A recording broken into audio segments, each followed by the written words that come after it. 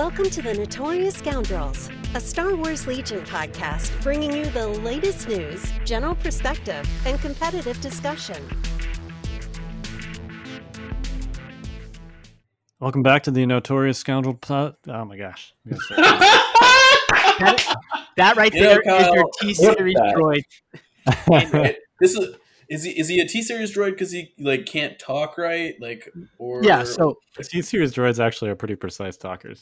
I posted that blog of his and I said Roger, and I'm saying to myself, I don't think the T-Series droid talks like that. I think it has a better, form of communication, but clearly it is. I was incorrect in that thought process.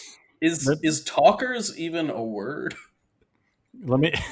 Yes. Yeah, it's a word. It's a word. I didn't think conversate was a word, but it is. Use talkers in a sentence, please. I don't know. I just did. All right, I'm crosswire too, I guess. So me and Kyle and I are T-Series droids that have bad forms of communication, and here we are with the Notorious Scoundrels podcast. Yeah, right, Kyle, you want to try that again? We can just leave all this in. No, we're gonna leave it in. We're leaving it all in. But you want to try it again? All right. We fluent in over 6 million forms of communication. Yeah, welcome back to the Notorious Scoundrels podcast. I'm Kyle. I'm here with Mike and David and Zach. We just had GenCon this weekend. How you guys doing? Man, you started with GenCon, and I was like, "Oh, we're gonna get there." No, now you can answer I'm doing fine. Yeah, I'm doing fine. Okay, there you go. How about you guys? I'm doing pretty good. We watched some pretty fun games all weekend. Hung out together, chatted about Legion. Had some good times. Gave away a lot of awesome prizes and made a lot of people happy. So it was a good weekend overall. Yeah, I had FOMO all weekend. I was missing out joining in with you guys, but it was fun doing it on the back end side. We were, we had a lot of judge requests actually. As opposed, speaking of that, real quick, right?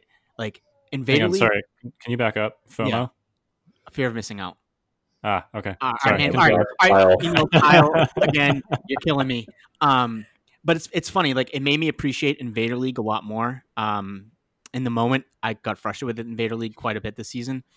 But when there was 20 judge questions coming up in Gen Con, I'm just like, oh, this is what a day, a single day tournament is really like, as opposed to a tournament that's run across 3 months and people can play at their leisure. I'm like, oh man, I forgot what this is like. So it gave me a little bit of appreciation back for Invader League. Yeah, the judge. I could do a whole separate thing about the judge team was great. It's very interesting judging an online event because you're not walking over to tables.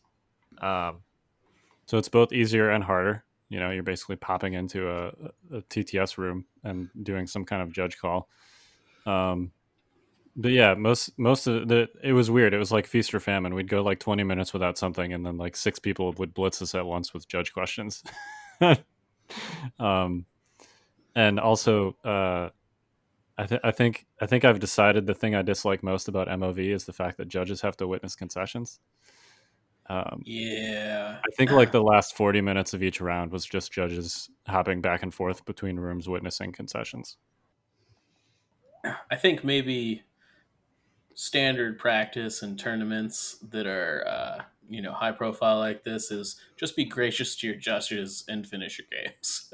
I don't know. Yeah, I mean it's we had a decently sized judge team, but we only had 2 to 3 judges on shift at a given time. Yeah. And for a real in-person event, it's not super common to have more than 2 to 3 judges, period. I'm picturing a similar sized event with 30 plus tables, and the last 40 minutes of a round, you got 2, maybe 3 judges walking around, witnessing concessions and also having to deal with very important and time sensitive judge calls at the same time. I guess we'll see how this goes at a real event, but I felt like our resources were strained in the last part of a round. And a lot of it was just they were not contentious confessions. It's just show up, sign off on the board state and call it a day. Yeah. That was most of them. It was like a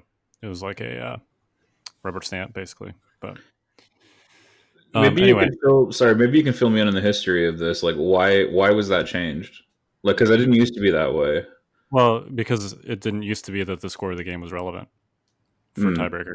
Yeah, you confirm the VPs basically, which is like the most important part for the scoring of the MOV, and you need both players to kind of agree on the board state at the time of the concession to get the correct score in, and it has to be agreed upon too. Like the player conceding and the person accepting the concession have to agree in the board state, or I think if like the person conceding doesn't agree, they get 0%, and the person getting the concession will get 100% of the points rather than the percentages. It's really strange. No, yeah. So it's if both players agree, then it's just wherever you stop the game. That's the board state, and you score it that way in VPs. If only one player agrees, and usually it would be the winning player in this case that disagrees, then they would get essentially the game washes out their MOV. So you take an average of their other game's MOV and apply it to that game, and then the losing player gets 0%. That's what it was. Okay, the average, not 100%, but the average and then 0% for the okay, yeah.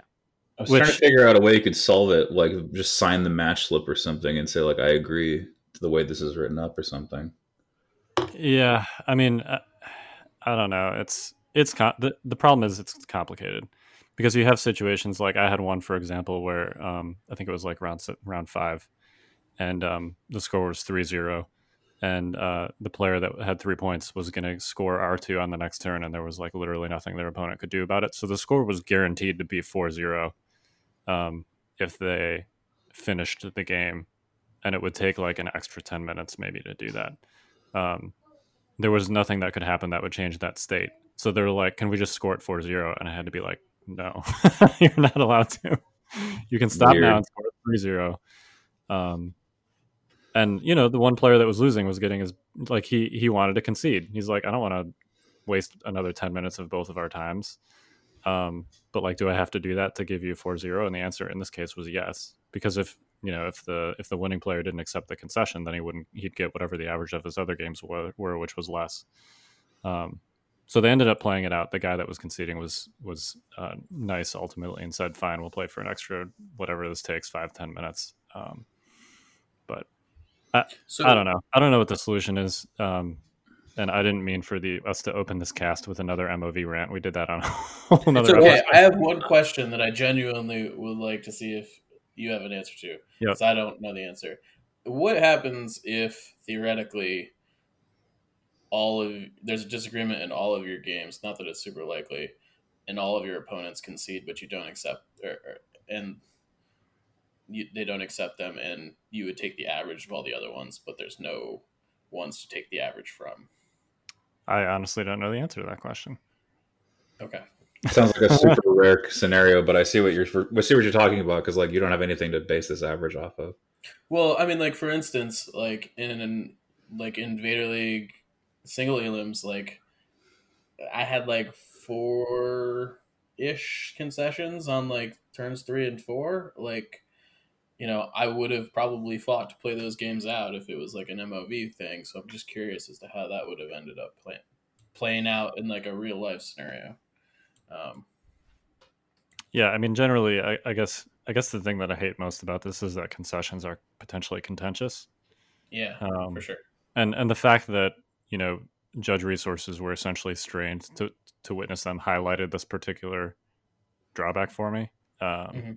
And I didn't mean to turn this into a broader discussion on MOV, but that is... Well, geez, Kyle, that's what you did. Well, I mean, it's a discussion worth having if there really is a problem, you know, and like you say, if the judge staff is potentially strained in an online event, I can't imagine that it gets any better when you translate this to the real world. I mean, there was some logistical stuff with this event where, like, you know, in order to go to a table, you couldn't just walk over to it, right? You had to like log into the game and you know. Right. Yeah, although that was pretty fast. You know, I had TTS open. We standardized the passwords in the room names. So somebody would just be like, you know, table 20 or whatever, and you just log in and type in table 20 and TTS in the same password and get in there. It actually wasn't really that much slower than just walking to a table. I see what you mean, though.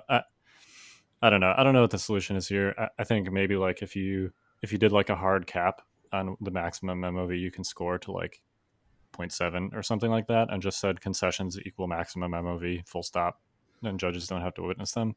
I don't know. Maybe that would work. I don't know what the solution is, but just as a judge, it was a mildly frustrating aspect of the new scoring system, which luckily didn't come into play at all because of the format. We had 8 undefeated players, exactly 8 undefeated players move on to day 2. So that was good. Which is sort of another interesting aspect of it. Like, people were super worried about it throughout the whole event, it being MOV. And we had to go through all the bookkeeping and stuff to make sure we tracked it. And then ultimately, because it's possible, like if a pair down lost or didn't lost, I don't know, there was a result where it could matter, and we didn't know until after the third round was over whether that was going to be the case. So it was like weird going through all these hoops to track it and ultimately have it be irrelevant. I feel like that meme from A Beautiful Mind where all the numbers are like flying in front of the guy's face right now. That's Bushman, isn't it? That's John Bushman in real life, by the way. John is our guy that did all the math. Yeah. In an optimal world, the tiebreaker system doesn't matter, right? Because you're just having the winners move on. Correct. Round. So, it matters. It matters if you're not making the cut and you want to get a weather vane on where you were at. I mean, that's fair, but I think we could have a completely different conversation on whether that weather vane means anything. Right. That's subjective. Right. Yeah. But why don't we kick into what we were actually going to talk about today? Yeah, might as well derail us from the start. It was an interesting talk. I thought it was cool. I mean, I don't know. So we did in fact have a winner of the tournament. Yeah, somebody won. Yeah, Josiah Burkhardsmeyer. Is that so? This is JJ from the Discord. Is that your real name, JJ? Let us know. Like because that is a very dynamic name. That's up there with Hercules Rockefeller. You have to say it. You have to say it with a German accent. Burkhardsmeyer. You have to say it correctly. Yeah. I'm sorry if I butchered that, Josiah. JJ. I'm going to call you JJ in my brain still. Yeah, just call him JJ. Yeah. He did also play in Invader League, made elims with Republic and made it pretty far. JJ's Juggernaut is his Discord handle. So, but yeah, congrats. He ran a Saber tank. So this tournament was with just what's street legal for real life events. So no arcs, no BX droids. So he basically ran a Republic list with the Saber, and Rex and a bunch of clone troopers. Yeah, obviously it worked out. You guys, did you cast? I mean, you were watching the final. You want to talk about what happened ever so briefly? Yeah, and I think seeing the Saber tank in the final was cool, but I think maybe more cool was the fact that Team Rogue One was on the other side of the board, which I thought was really fantastic and awesome. Seeing a thematic list make it to the finals of a major event is pretty cool. And on Scarif. It also lost on Scarif, which is kind of appropriate. The Saber tank came in like the Death Star and killed everything. Was this Aaron Amelia, the Rogue One list guy? Yes, the Lord of Paper Towels. Yeah. It's I guess unthematic that the Saber tank didn't have the beam turret, right? Truth. But I mean, it had an easy time super lasering, right? Because it's a Rex list. There were several other heavies in the top 8. 3 AATs in addition to the Saber. Is that accurate? Yes. That sounds right. I mean, I casted 6 games over the course of the weekend. I think there was no less than 7 AATs across those 6 games. Okay. It was a lot of AATs, and they were everywhere. So, yeah. Yeah, that's and I think was it Morris that was running the double AAT list? Like one a bunch of naked B1s, one of the double AATs, and then Grievous. Yeah, so that was a popular list idea, and obviously worked out pretty well. So, yeah, it's nice to see the new heavies making a splash.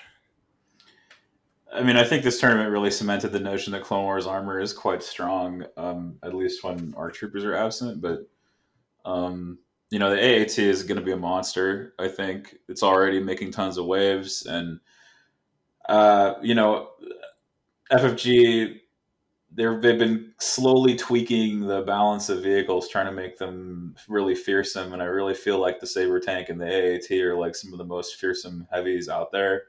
And I think they're finding they're closer and closer to finding that point where the vehicle tips over and says like, okay, here I am, and I'm going to mess your day up unless you have a plan for me. And I think that's what they intended, and I think they're closer and closer to the mark as time goes on. Yeah, like you can't ignore them, as opposed to like, let's say the ATSD. You see the ATSD on the board, and you're like, all right, I'm going to ignore it. Saber tank and AATs, especially like the double AAT, because you really generally you don't have anything to shoot other than the AATs. Like you basically put the AATs forward. The droids are basically meat bags that just follow the train, and you need to take out their firepower in the AATs. If you don't have an answer for it, you're in trouble.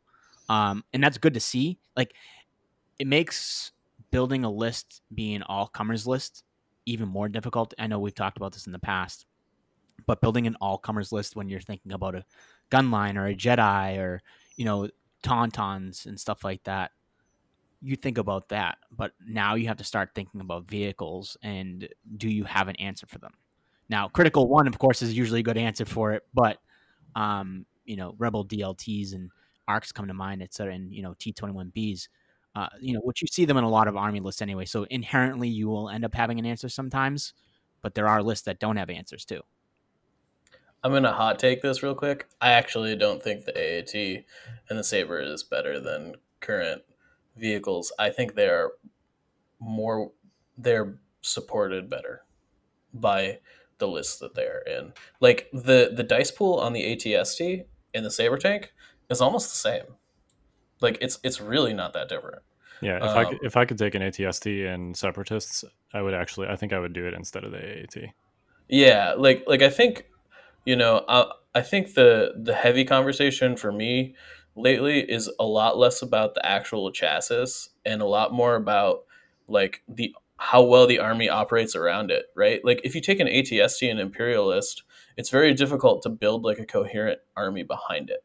Whereas if you take a Saber tank, like there's a lot of synergy there, with fire support and other clone mechanics. Like you can share tokens with the Saber tank, or you can use like Padme's Exemplar to give an additional attack. And I think that if the Rebels and Empire had abilities like that for their vehicles, I think we'd see a lot more of them. I'm legitimately shocked that you would take an ATST and Separatist over an AAT. Losing 2 health, losing access to the you lose 2 health, it's true, but you lose access to the red dice with Surge on 9 health. Like that seems to be pretty amazing to me, especially with armor. Well, I also think that, like, for instance, if there was a game that I streamed this weekend between Kingsley and Sean Morris, and it was Kingsley playing triple tawns against a double AAT list, and basically he ignored the AATs, right?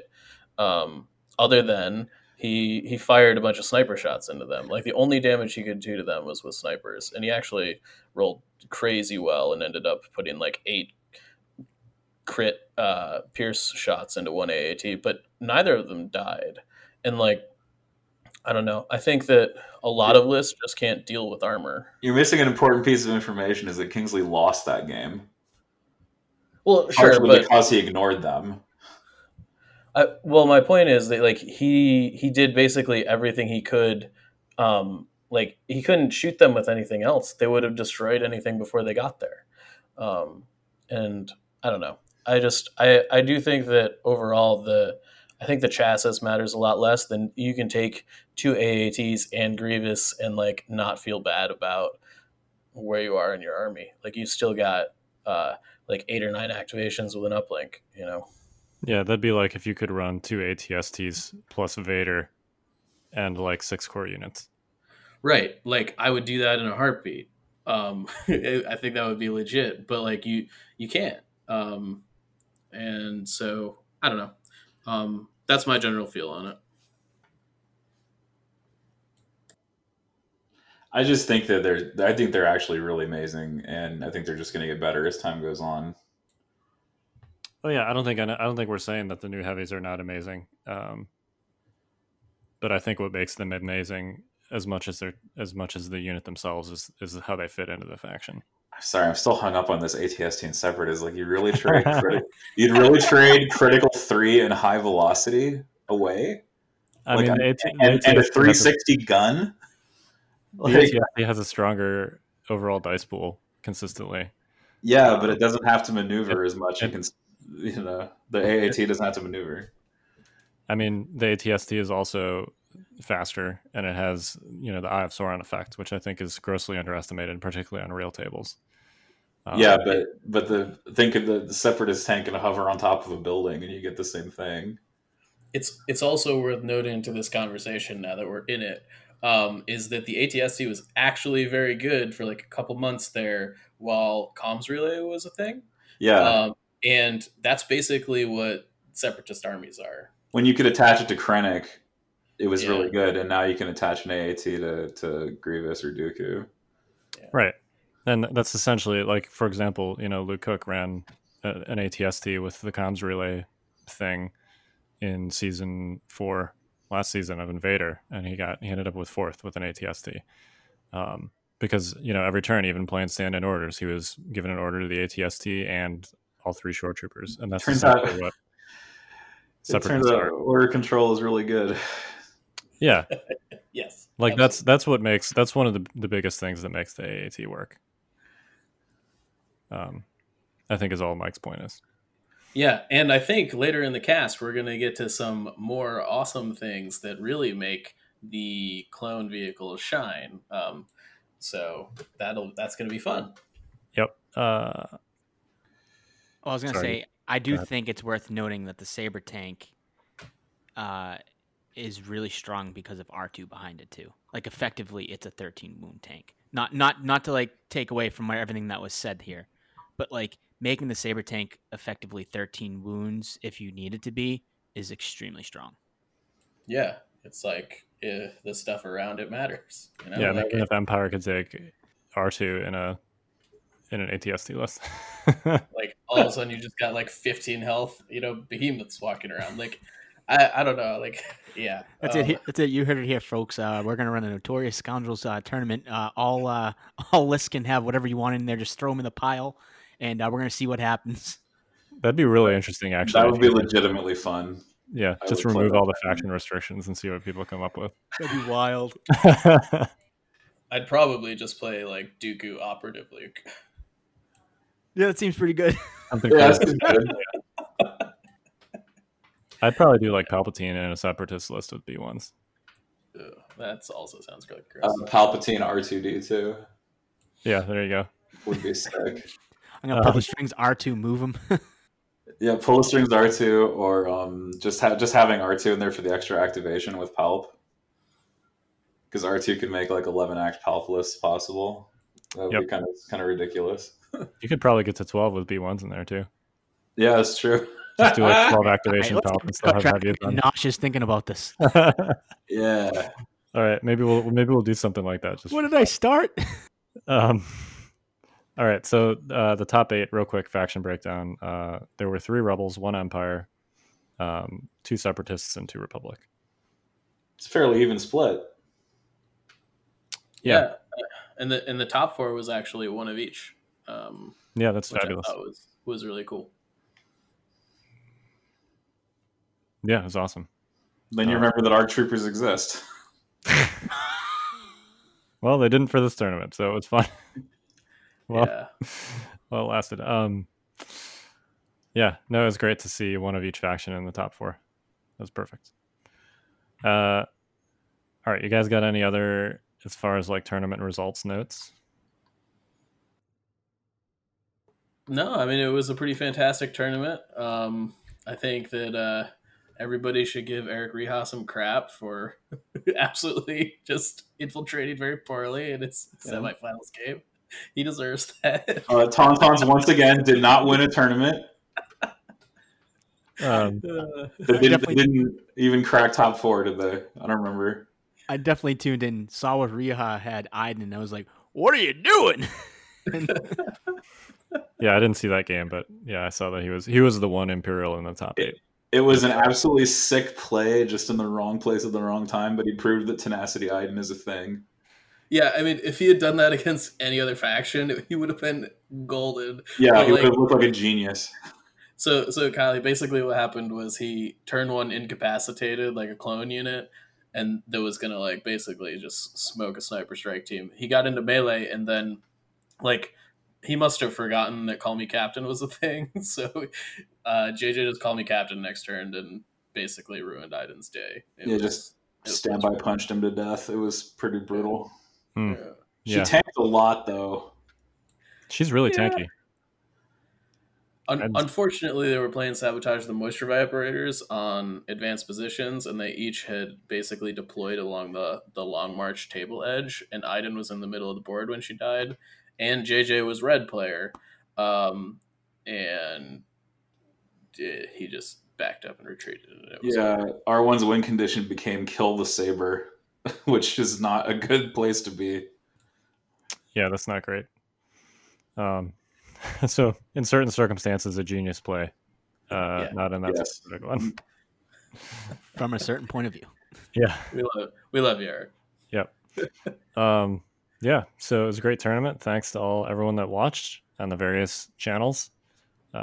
Thanks to all the judges, the judge team, and the organizers, and all you streamers, and all of our sponsors too. Hey, thanks to GenCon Online as well, by the way. I know this was like a new experience for all of them, and you know they had their hands full, and they were extremely responsive when I talked to them. Yeah, I'm sure they had. I mean, obviously they were running a whole online convention for the first time ever for them. So yeah, they did a lot with the little, and it was really awesome. Awesome. You guys got anything more to say about the tournament? Do you want to run one of these again sometime? I think we should do it every month. We should just have a Legion Discord Prime Championship. I don't know about every month, but it's definitely like a thing that is doable. You could do a quarterly mass tournament like that, you know? Yeah, I'm not sure we could muster that prize support like that frequently. Oh, definitely not. But we definitely could probably organize something, less prize heavy, I think.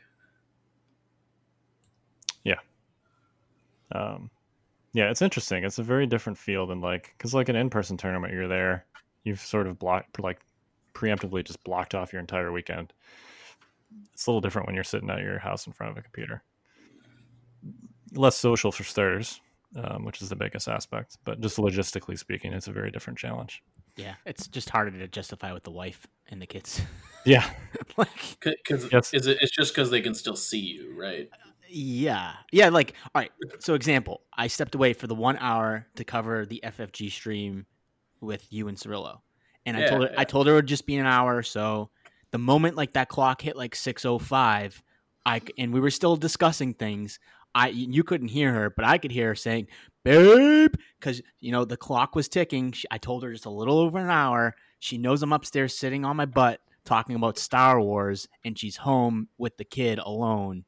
And I shouldn't have put a time frame on it, but it's the easiest thing. You tell the wife it's going to be a little an hour, and it's going to take more than an hour, but you just say it because it's just easier for them to compartmentalize it. And then after the hour gets up, they're crawling up your butt because you need to get back downstairs and handle the kid with her. So that's definitely a traffic cone when it comes to tournaments for married with kids. Yeah, it's just an out of sight, out of mind thing. If you go out of town for a weekend for a convention, you're gone. That's it. There's you're not there. But if you're sitting on your ass in the basement or your office or wherever, and your kids are flipping out, and you're sitting there listening to your kids flip out, while your wife tries to handle it all by herself, you're like, oh, I'm such a bad person. So even though that the same thing would be happening if you weren't there. Yeah, I just wouldn't be aware of it, and she wouldn't be, like it. I wouldn't be available. Like you're more available, even though you're not. If that makes sense. Like What it sounds like is what you guys are trying to say is that when you're present, you feel guilty. Well, it's not just that. Like it's hard to explain unless you've lived it. It's not really guilt. Like it is in a sense. I get what Kyle's saying, but it isn't at the same time. It's like more like a sense of responsibility. Like when you're away, you know that your kids, like giving your wife a hard time, but you're just like, I'm not home. I'm okay with that. I'm not even thinking about that. I'm playing Star Wars Legion, but I'm now talking about Star Wars Legion, hearing my kid freak out downstairs, and I know that my wife is sitting there thinking he could be down here helping me. He's not off in let's say he's not off in Chicago playing Star Wars Legion. He's upstairs just talking about it with two guys I don't even know, and I got to run down those stairs. So what you just described as guilt. I want to be very clear here. Yeah, by the way, that's fine. In a sense, it doesn't feel like guilt in the moment. Let's put it that way. It just feels like you're like, oh crap, like I have to go do this. Like imagine if you brought your wife and kids to like all of your Legion games at a tournament and they stood there at the table with you.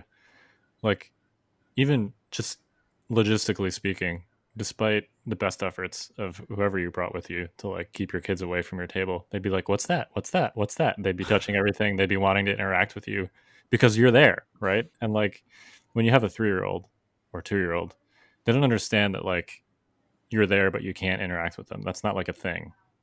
Right. Like daddy's busy, leave me alone is not like what you're describing is not guilt. I'm okay with that. Just like I understand your example. What Zach described was totally guilt. And we encourage absolutely no one to choose this hobby over your family. Let's just be absolutely clear on that before we go much further. This is why online tournaments, people are like, oh, you're blocking off the same amount of time. It's exactly the same. It's totally not the same. It might be if you're, if you've got no responsibility to anyone else in your house, or even if you just don't have kids but you're married. But it's very different when you have kids. Shout out to all the nerd dads out there. Yep. Right. Yeah. Thanks. This segment dedicated to you, nerd dads. All right, that's enough about that topic, which most people probably don't care about. Real American heroes. Yeah. Well, speaking of heroes, how about that drop, Mike? Welcome to In the News. Yeah, so you said, sorry, what about that drop? And I looked at the sheet and there was no drop in here. I was confused. Well, I was thinking of a certain command card we learned over the weekend. Kyle, if you want to guide us into it, and then I'll take over if you want.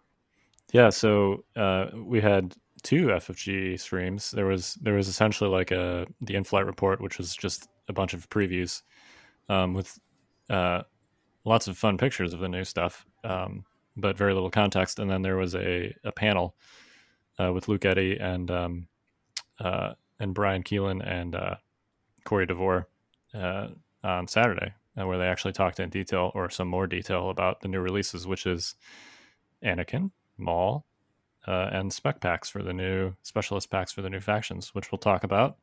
We'll go through essentially not only what they showed as far as cards and such are concerned, but also what they verbally conveyed some concrete information about how these units work in the game. So we'll go over that.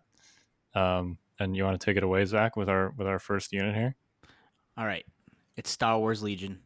It's Star Wars itself. And when Clone Wars dropped, I'm sure we all thought to ourselves, where the hell is Anakin Skywalker? Well, have I got news for you. He's coming. And he's coming with a 3-pip that they showed on stream called Hero of the Clone Wars, which is what David segued into without even knowing he did it. First of all, I know we brought this up on Dash's TV when we were discussing it. Let's talk about this artwork real quick. It is beautiful. It's Anakin and Obi-Wan, and my favorite part is that Rex is behind them, just gunslinging away. And it's just such great. I feel like the artwork on these cards are just getting better and better. Same with the models. I know we've talked about this on past episodes, and we talked about the other day on the stream. But the modeling and the artwork is just getting so good. But let's talk about this 3-pip real quick, and we'll go over the keywords that come with it. It's a 3-pip, Hero of the Clone Wars. It's Anakin Skywalker in 2 units. It's permanent, which means that you're going to keep these keywords for the rest of the game. Anakin Skywalker gains Exemplar, Reliable 2, and at the end of his activation, if he is not at range 1 to 2 of a friendly unit, he gains 1 suppression token. So before we discuss that, I also skipped over one part, is that Anakin comes in at 160 points. So one thing that Luke mentioned on stream too, and it's here on this command card, is that his command card's coming with, perks, but it also comes with a drawback. And the drawback on this one is that if he's not at range at friendly units, he gains a suppression token. But other than that, what do you guys think? This card's really good. I think we've seen the strength of surge tokens in the clone faction, and having basically a mini aggressive tactics, on your hero, because not only does he get 2 surge tokens a turn, but he has Exemplar to kind of gain a pseudo clone trooper keyword. Seems really strong, just generally. Yeah, I was actually having this discussion earlier. Was like, and we were theorizing like an Anakin Padme list, and I was like, do you even need aggressive tactics? Because like Reliable 2 on Anakin is aggressive tactics like for free, but it's cut in half, but it's still not a 10-point tax on top of it, and it's just interesting to kind of think about that. And again, being the permanent keyword, meaning you have that for the whole game, not just the one round you play that card, is like super interesting. Yeah, I also think that it's kind of got like, I'm glad you brought up like Padme, in that like their 3-pips are kind of similar in that Padme can play her 3-pip for Reliable, as can Anakin, and Padme clearly already has Exemplar, but they kind of share some like synergistic. They're basically like aggressive tactics together in a clone army, just without the bad dialogue, which is good. So some other stuff that they touched on stream is that Anakin's going to be like a more offensive Obi-Wan, which I mean makes total sense if you've watched the Clone Wars series. Anakin just kind of like runs off and does his own thing, and I think they also mentioned that his I'm gonna mess this up. Dejemso Mastery, is like defensive, but it's to also turn offensive. So they're basically gonna make like Anakin the opposite of Obi-Wan, which makes complete sense when you think about it in like a thematic sense. Yeah, I mean, in the show, he just, and certainly in the movies too, he just kind of runs in there and he's like, "Hey guys, I got this. I'm Anakin Skywalker." Right. Just kind of makes it up as he goes along. They're kind of like yin and yang, I think, in a lot of respects. They balance each other out. They're like the perfect team to some extent, and I think that one being aggressive, one being defensive, really, makes that kind of shine through. I really hope Anakin Kenobi is like a thing. Me too. I've been like ever since this happened, and I wasn't expecting the 160 point cost, mind you. I've been sitting here like, all right, well, what can I stuff into a list that has 2 Jedi that are going to be clipping like, 170 plus on each, assuming you take upgrades on Anakin. I mean, mostly Force Push. You're going to always put Force Push on a Jedi. So it's just like, what can I do? It's not going to be a lot of activations. Let's put it that way. But, when you have 2 strong units like that, I think a lot of things are possible. I don't know. Up until this point, I haven't really had to think about 2 units with Force Push on it in the same list, because actually, now that I'm sitting here, I don't think you can even do that, right? You can do Palpatine Invader, right? Palpatine Invader, there we go. But that's like a bajillion points, so that doesn't happen. And Palpatine's has trouble getting within range 1 of things, so that's fair. Though I would like to point out that later in this episode, I think David's going to talk about the Separatist character that they revealed. He can also hang out in a list with Dooku. That is true. That's a whole other thing. Oh, man. So excited. All right. I didn't even think about this when I was thinking about these things, but here we are. Double Force Push, jumping units. It's going to be crazy. Wow. Because Anakin does come with jump, which is a, a key thing for Jedi in this game. One thing that was confirmed by Luke, and it was in the release article when they previewed what they were going to show off at GenCon, is there's a yellow card in Anakin's pack, which we're being told is some sort of like flaw mechanic. It plays similarly to a command card. It doesn't replace a command card, but it's played during the command card phase, and you actually give it to your opponent, I think is what he said. So it's a bit interesting to think that you're going to play a card or have a card in your army, but you actually have to hand it to your opponent, and it's going to be a whole new mechanic. It's all speculation, but it seems like that's going to be an interesting change to the game.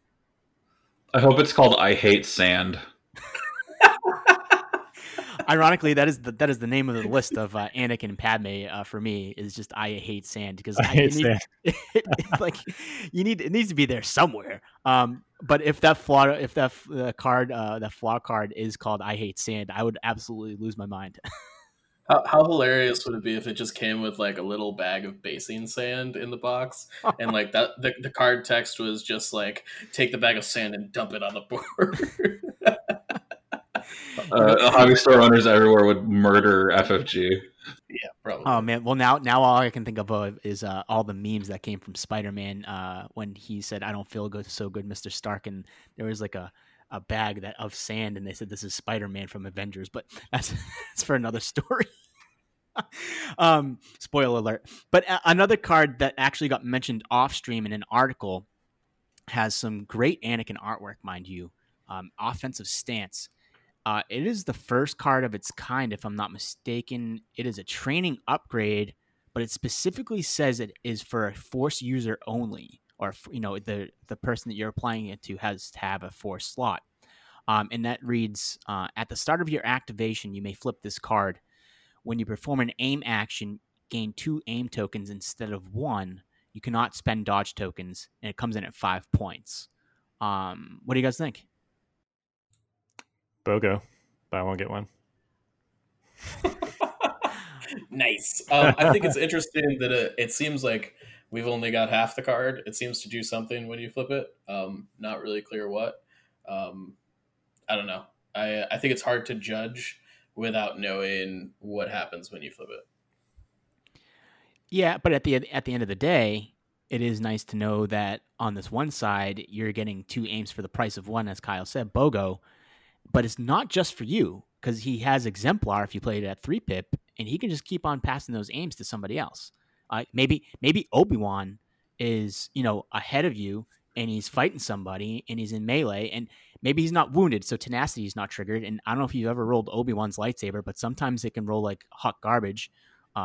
Okay, and maybe you need some aims. And Zach's over here like, you know what Republic needs? Republic needs more token sharing.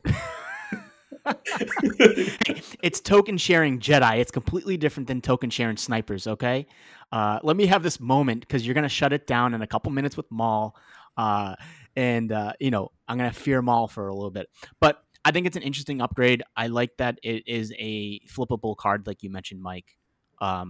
So it'll be interesting to see the other side. But I do think seeing specific upgrades that are for certain spots, but they only work for certain units, is kind of a good design space, and I'm interested to see where they take it.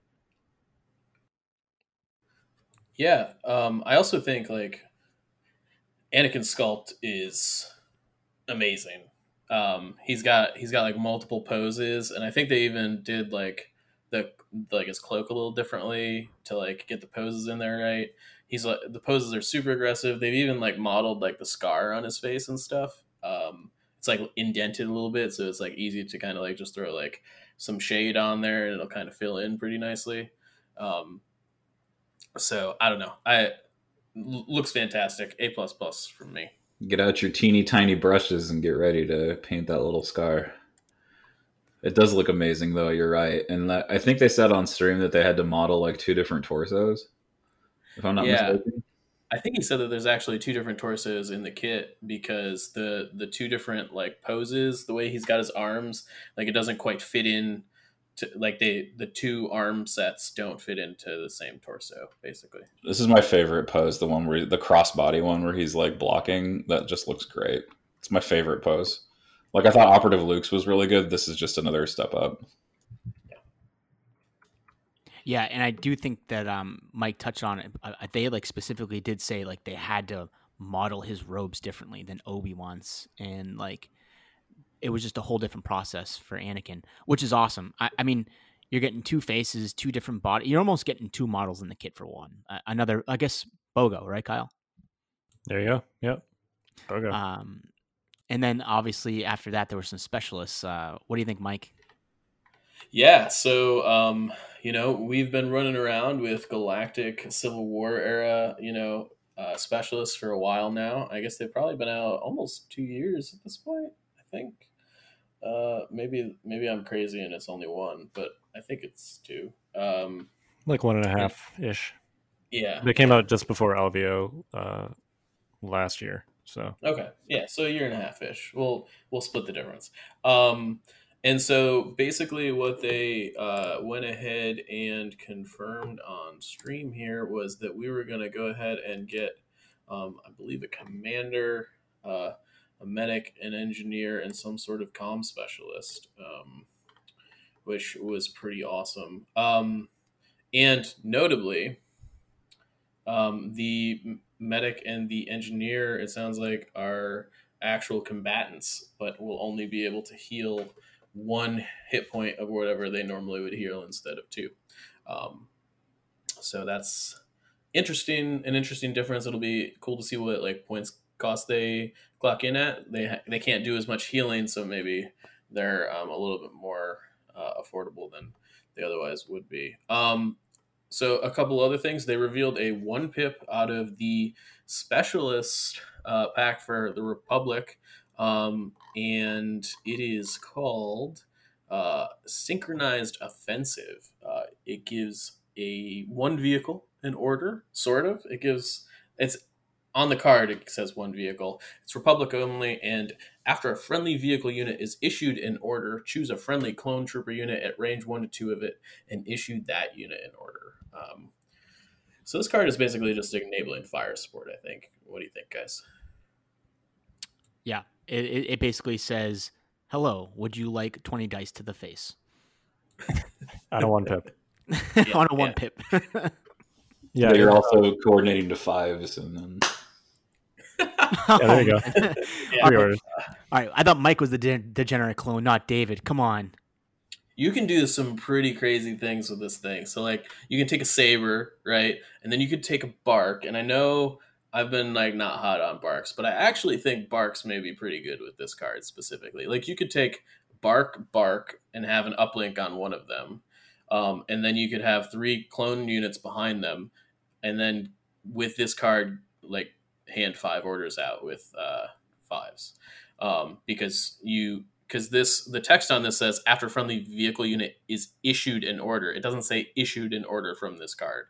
So the order from uplink will work to go ahead and trigger the text effect on it, which is very cool. Like, you could have triple barks and pop multiple uplinks and get a bunch of order tokens. So this could be a 6 or 7 order, 1 pip if you or have kitted your list out to try and abuse the power level of this card. So I think it's awesome that they're giving vehicles some much needed support. I mean, I know that the Saber did really well, but it's not like you're probably going to take 2 Saber tanks in a list.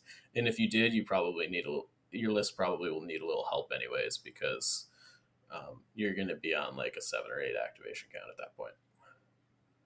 Yeah, it's nice to see, this generic card. Like the Civil War era generic cards are kind of hit or miss. Coordinated fire is really good. Covering fire is selectively good. So is the 2 pips. But like the 1 pips are basically garbage.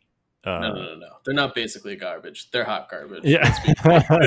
Let's put it this way. You don't know the names of those cards off the top of your head, which means they are not good. Sure, I do. It's covert ops, and maybe I don't know the other Okay. one. Sabotage communications. Sabotage communications. So as you do it on top of your head. Come on. I'm just busting balls, David. Yeah. Anyway, they're not good. It's nice to see, a generic command card 1-pip that is not only appears to be good, but looks like it's great. Like, this is something you definitely want to include in a list with a vehicle. There are not very many 1-pips that hand out more than one order. Common Cause. Is that the only one? Chewie's one. I mean, without like uplink Without shenanigans. uplinks and stuff, yeah. Yeah, I think it's the only one. Yeah. Okay. So even that, like, that's quote unquote all it does, but that's also great. Yeah. Totally. Yeah, it's awesome. I mean, do you count the entourage on Palpatine or Krennic? I don't think it doesn't come from the card; it comes from the unit. Yeah, it's a different mechanic. But again, that's really strong, right? Like, it's very strong.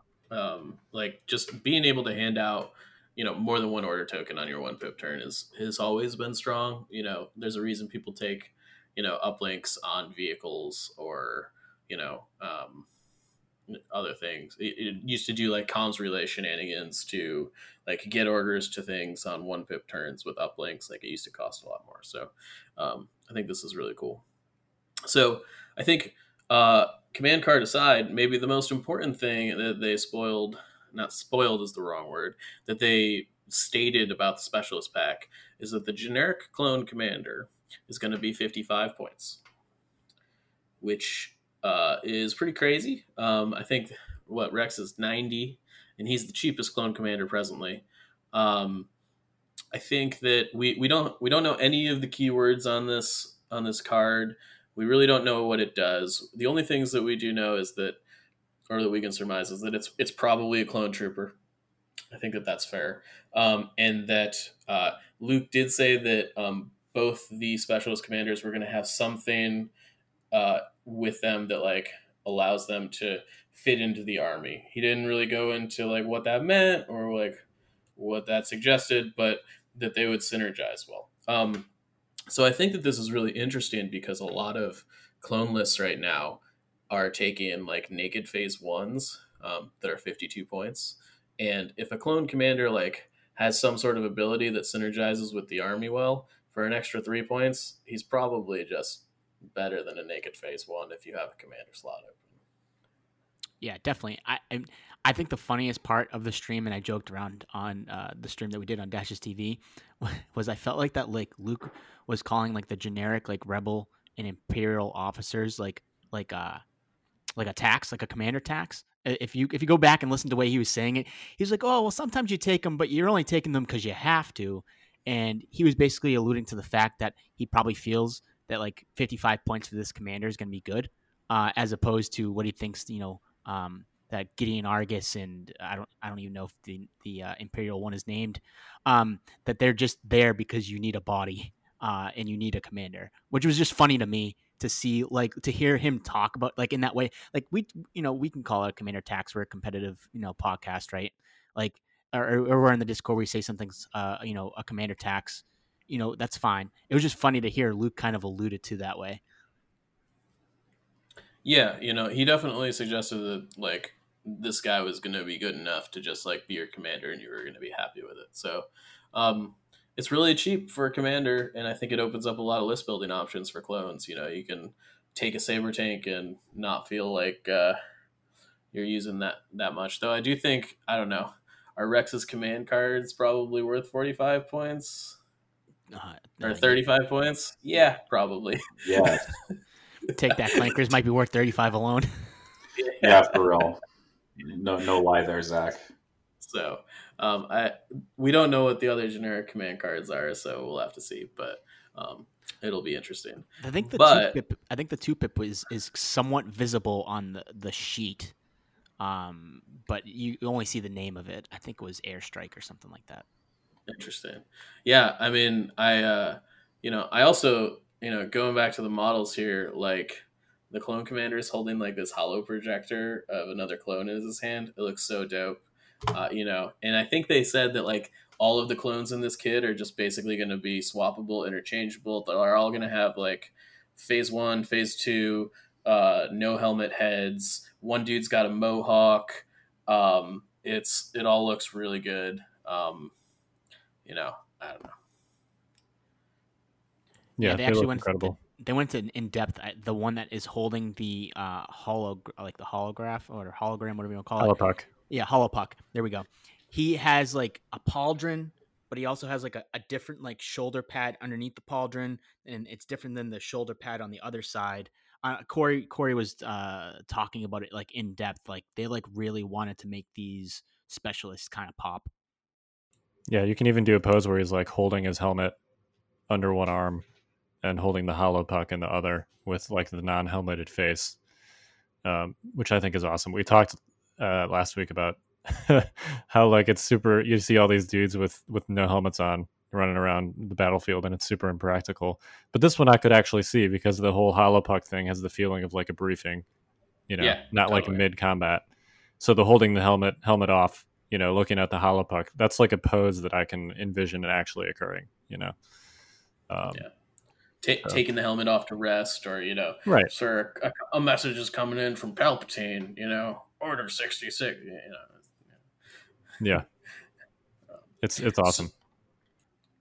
So we still have 2 more things to go over. David, you want to fill us in on some of the Separatist shenanigans? Yeah, so there's a new Separatist commander they announced. You might be familiar with him. His name is Maul. Not Darth, just Maul.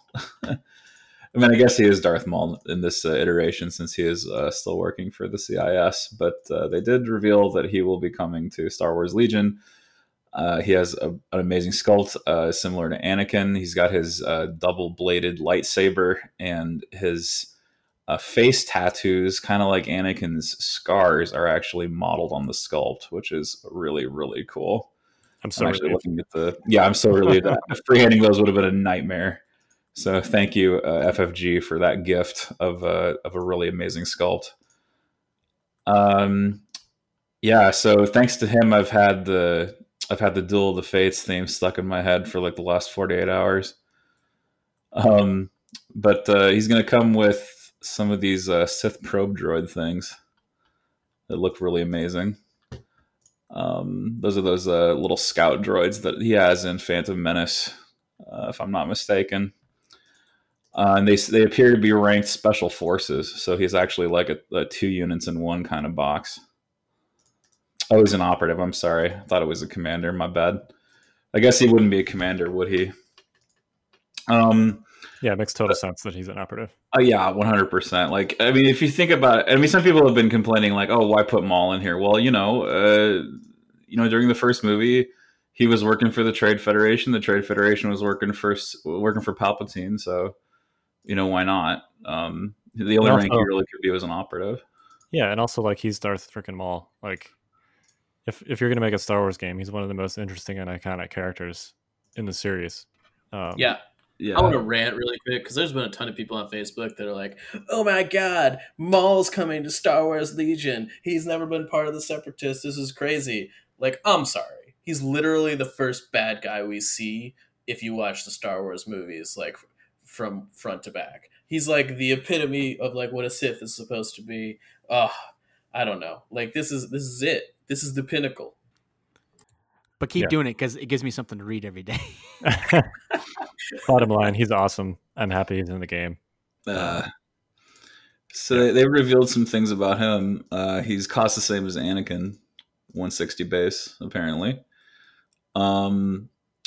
He has a mastery called Juyo Master. We don't know what that does, but I'm sure we will soon enough. He does have jump, which makes complete sense since he's super acrobatic during the Phantom Menace and uses his agility to duel Qui-Gon and Obi-Wan simultaneously.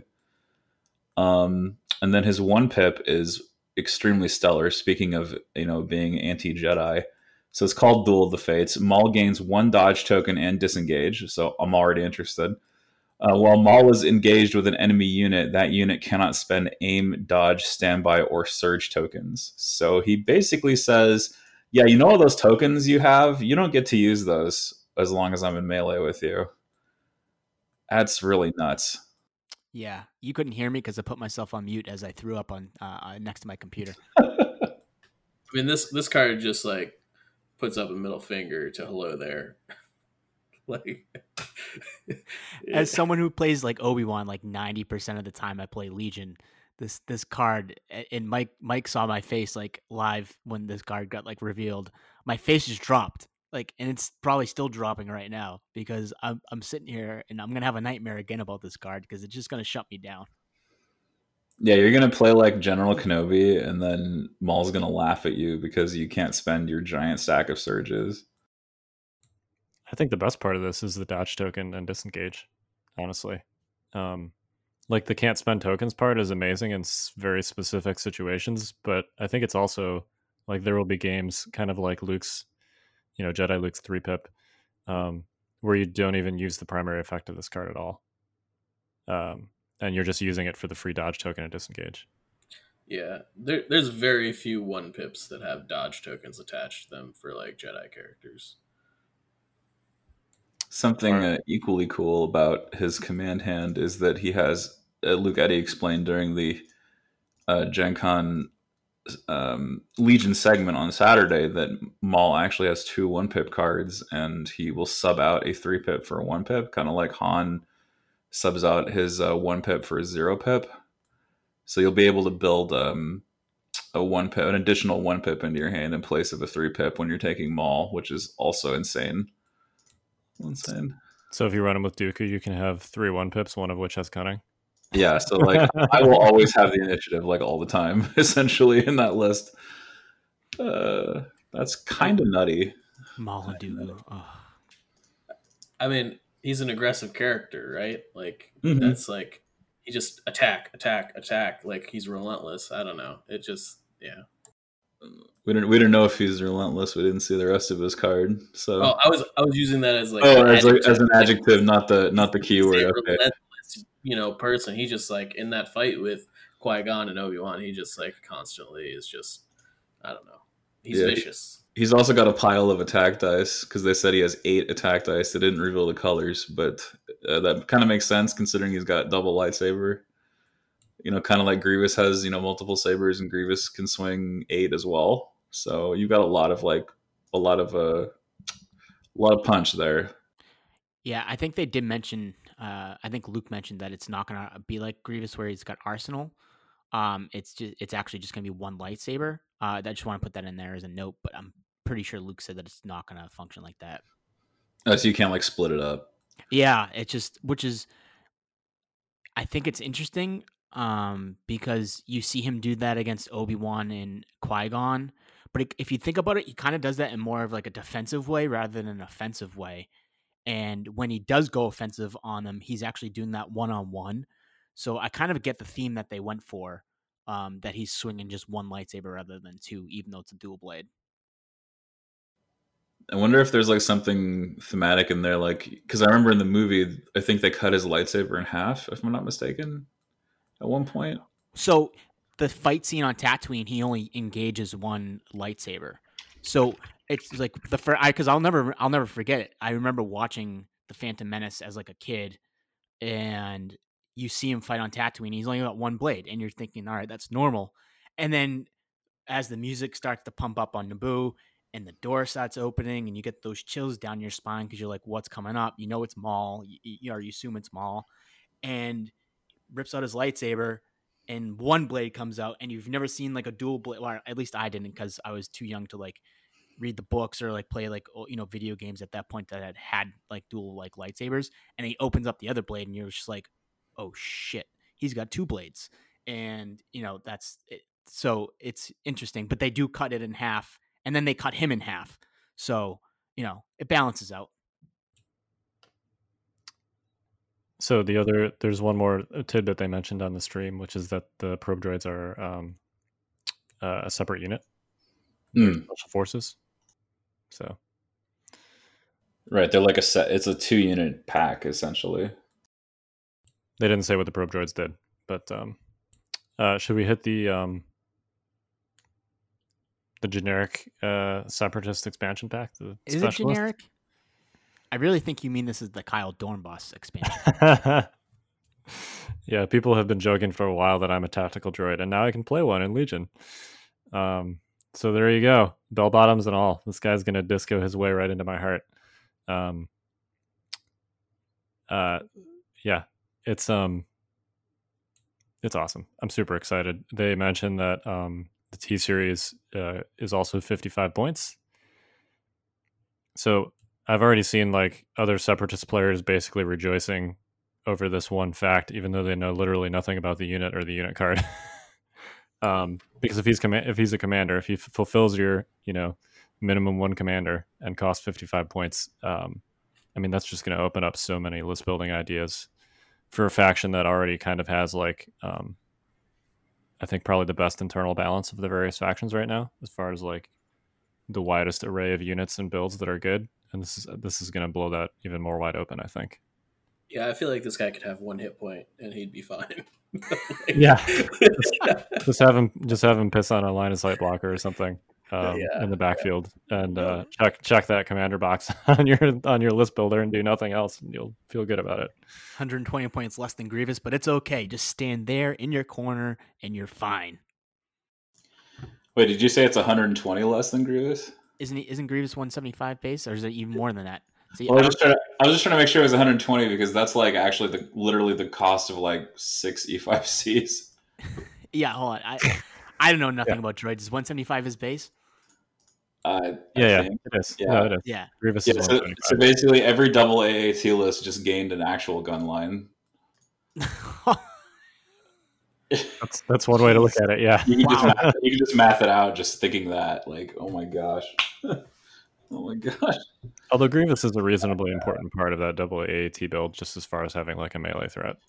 Fair enough. So it's not like all gain there, but yeah, I see where you're going with this. Yeah, you see. I mean, I think you could easily do like a legitimate gun line, like a 13 or 14 activation list or something. Take like 6 B1s, 3 staps, and that's only 13.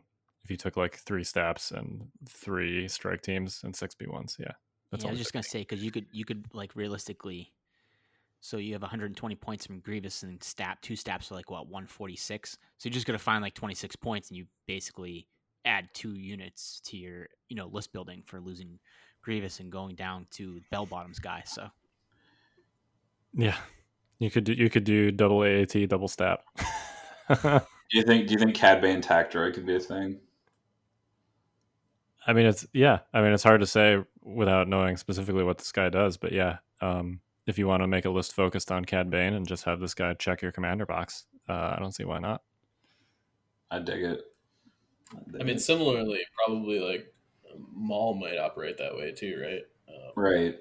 Well, and just like Cad Bane, Maul's an operative, so you got to take him with something else. And if you want to have some beef in there, running like Maul Dooku seems more doable than Palpatine Vader, because the Separatist support elements and the core units are cheaper than the Empire ones. But you're still probably going to be stretching it, to get to enough activations with that, if you want to do that. But you could, certainly with 55 points in there, if Maul's 160 and this guy's 55, that's what, 215 for the two of them. So that's basically like Dooku plus 10 points. So yeah, I could easily see that. They did also preview the generic 1-pip for Separatists, Mechanized Incursion. It's essentially like a direct mirror of the clone one, which it gets really interesting when you combine it with Coordinate, right? Like Staps have Coordinate. If you got 3 Staps and they each bounce an order to each other, do you get like 3 additional free orders out of that? I think the answer to that question is yes. I think so too. It's not clear to me that that's like, I mean, clearly that's fine. But it's not like Separatists currently have much trouble getting all face-ups or mostly face-ups on their 1-pip turns as it is. So I see this as like a super flex card, but I don't see the, replicating a bunch of orders thing being like it's just kind of overkill, I think. Yeah, it certainly seems a lot better for the Republic. I think you're probably still playing it if you've got a vehicle in your Separatist list. Yeah. It saves you having to burn an uplink or something on a given turn, to kick off the rest of that order chain. Yeah, which I think is fine. If you don't have to tap your uplink on an important turn and you get to save it for later, that's always very valuable. Yep. They also had an actual image of the T series upgrade card in the article. He's got a red dice with sidearm ranged. So right now the only sidearm keyword we have is the IRG one, which basically means they have to use that weapon. And then you lose AI attack, so similar to the security droid there, but also gain reliable one, and it becomes your unit leader for 18 points. It seems pretty good. I could see this in both B1s and B2s. Yeah, it seems really good for B2s. We've been talking about whether or not they've been like, if the range 2 B2 list is actually a thing. This kind of makes up for a lot of the AI attack shenanigans we've been talking about. Yeah. Like, just take 6 B2s with this guy. Right. It's noticeable on the card that he actually has a health denomination on him, which we had only seen on like Echo and Tristan and Ursa in the reveals for them. But he has one health in the corner to show you that, which I think is important, because basically to put him in a B2 unit, like you just said, he still only has 1 health. He's not going to gain, because B2s are 2 health per model, correct? Yeah. So you don't gain that extra health by throwing him into a B2, which is notable. Yeah, it totally is. Yeah, I'm glad, because that would be silly. Yeah, and if you look at the art, there's actually a B2 directly behind him. So maybe they were feeling the same way you guys are, throw him in some B2s and go crazy. But he's only going to have 1 health, though. I think it's still, reliable's an amazing keyword. I think that's still pretty good. Someone also pointed out to me that if you take this guy in a B2 squad with the rocket heavy, that you have suddenly have a 3 red white with blast at range 3. Like, that's kind of devastating against like low save things. Yeah. Yeah, that's pretty good. Yeah. And you won't have to like AI attack when you enter range 3, right? Yeah, you can just move, shoot, or recover, shoot, and just do it because you don't have AI attack anymore. Yeah, and you have to wait for the gun to cycle, but like if you go to range 2, you can use the range 2 normal gun if you have to. You know what I mean? Yeah, it's not like that's anything to shake a stick at, especially when you got a surge token free from reliable. Yeah, so it's not like 4 red and then like 3 black, 3 white. That's really nasty. If you stick them on the ACM. On the ACM squad, yeah. Wow. That's severe. It's like a saber tank pool. It's like fleets wish they could do this, especially because fleets care about suppression, but these things don't. And these guys have armor 1 on top of that. Like, that's really good. Yep. Can we talk about these sculpts real quick? There's some really interesting. Did they talk at all about like specifically what each of these models is supposed to be? No, I'm actually confused as to which one's the medic droid and like which one's the I think the medic droid. I think the medic droid is the one that's got a lot going on. If I had to take a guess, the one with the buzzsaw on it. Yeah, he's got like a lot. That's why I'm on. confused, because like the stuff he's holding sort of looks more mechanical in nature, and like that's fair. The other droid almost looks like it's holding a baby, but I don't know. I think it's a B1 head now that you say that. Okay. Yeah, that other droid's holding like a turntable and a condenser mic. All right, well now I have no idea what's going on with these models. Turntable and a condenser mic. That's what it looks like, man. Please relax while I treat you and play some smooth tunes. He'll play smooth jazz while he's fixing you. That does look like a turntable and a condenser mic. There you go. We got the Disco T series and his DJ right there next to him. Yeah. Somebody needs to paint this guy like that. Like, just, paint him in like, Technicolor and just like, just going out. That'd be great. The Techno Union Technicolor. Yeah. There you go. I think my favorite sculpt here, I think, is actually the flying droid. I don't even know what it is. Me either, but I'm if I have an extra one of those base thingies, I'm stealing it and using it for a Dio. One of those flying bases. Sure. Looks like a baby probe droid. Yeah, I think they call it some sort of Viper droid of some sorts. Actually, now that you mention it, Kyle, I think this looks very similar to Dio. It almost looks like the same thing, except this one's like in motion. Yeah, the preview article calls it a Viper recon droid to collect valuable intel, whatever that means. Yeah. I actually don't know what kind of droid Dio is. All I know is that he looks sort of similar. He looks very similar, yeah. Maybe he's also like a more modern version of whatever this thing is. That's very possible. I agree with you. The flight stand is so much better. Yeah. Yeah. Yeah, it's the curved flight stands really give that appearance of motion. Yeah.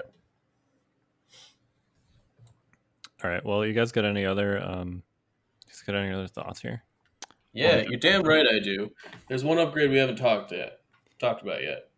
And it's called Portable Scanner. Oh, yeah. It is the electro binoculars for dodge tokens. Let me tell you that every list with a Force user is going to take this thing. You got naked rebel troopers in your commander operative Luke list? Slap a portable scanner on it. You got stormtroopers in your Darth Vader list? Slap a portable scanner on it. You got naked B1s in your Dooku list? Slap a portable scanner on it. I don't know. It's 6 points and just like turns like core units into deflecto machines. I think it's crazy and awesome. It's budget Force reflexes. Yeah, but it's Force reflexes that you don't have to like rely on activating. Rely on activating A, so you can have it before you activate. But B, you don't have to refresh it every turn, so you don't need Master of the Force to get it back. Like it's very, very good. You can take a bunch. I think it's gonna potentially revolutionize Force users in this game, and I'm kind of excited about it. Oh, I'm pumped. Someone was theorizing with me earlier, and I think they might be correct. So the B1 battle droids can ignore this card's upgrade icon requirement, and he was saying, "Do you have? I think you can throw both portable scanner and electro binocs on a droid unit conceivably because you ignore the upgrade icon requirement. So you could have a naked B1 do both, give you an aim and a dodge. Now, is it good? Not necessarily, but I mean, Grievous likes dodges and aims." And you could do it all in one shot. It doesn't seem terrible if you have the points. Yeah, I mean that would be what's the Binox 8 points, so there'd be 14 points for the two of those. I would personally rather just pay the extra like 4 points and throw an E5C on that naked squad. But yeah, I could definitely see this. Like, it's not. I mean, it's very common in a separatist list to run one or more like naked B1s that just have an uplink on them, and often I find myself, when running them with Dooku, just recovering and then being like, I guess I'll move or something with my second action. This does take an action, but if you're putting it on a unit like a naked rebel trooper or a naked B1 that doesn't typically use up that second action for something super important anyway, you might as well throw a dodge token on your Force user. So yeah, from all to shut it down, so it's fine.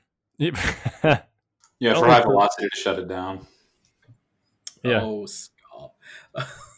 I mean, you'll note that I did not include clone troopers in my suggested list of things to put it on because they don't need this shenanigans. They just take put it on Leia. Just put it on Leia already. Would she get generic? Yeah, so you take cover 3, so you can put it on 3 snipers of situational awareness and give the middle finger to those arc snipers. I mean, so let me ask you this question. Electro binoculars is very close to like an auto take on Veers. Is this an auto take on Leia? I think so. I think so, actually, Yeah, I think especially when Mandalorian's release, and I think that Leia has some pretty good synergies with Mandos and dodge tokens and nimble and stuff like that. Yeah, you could. I think so.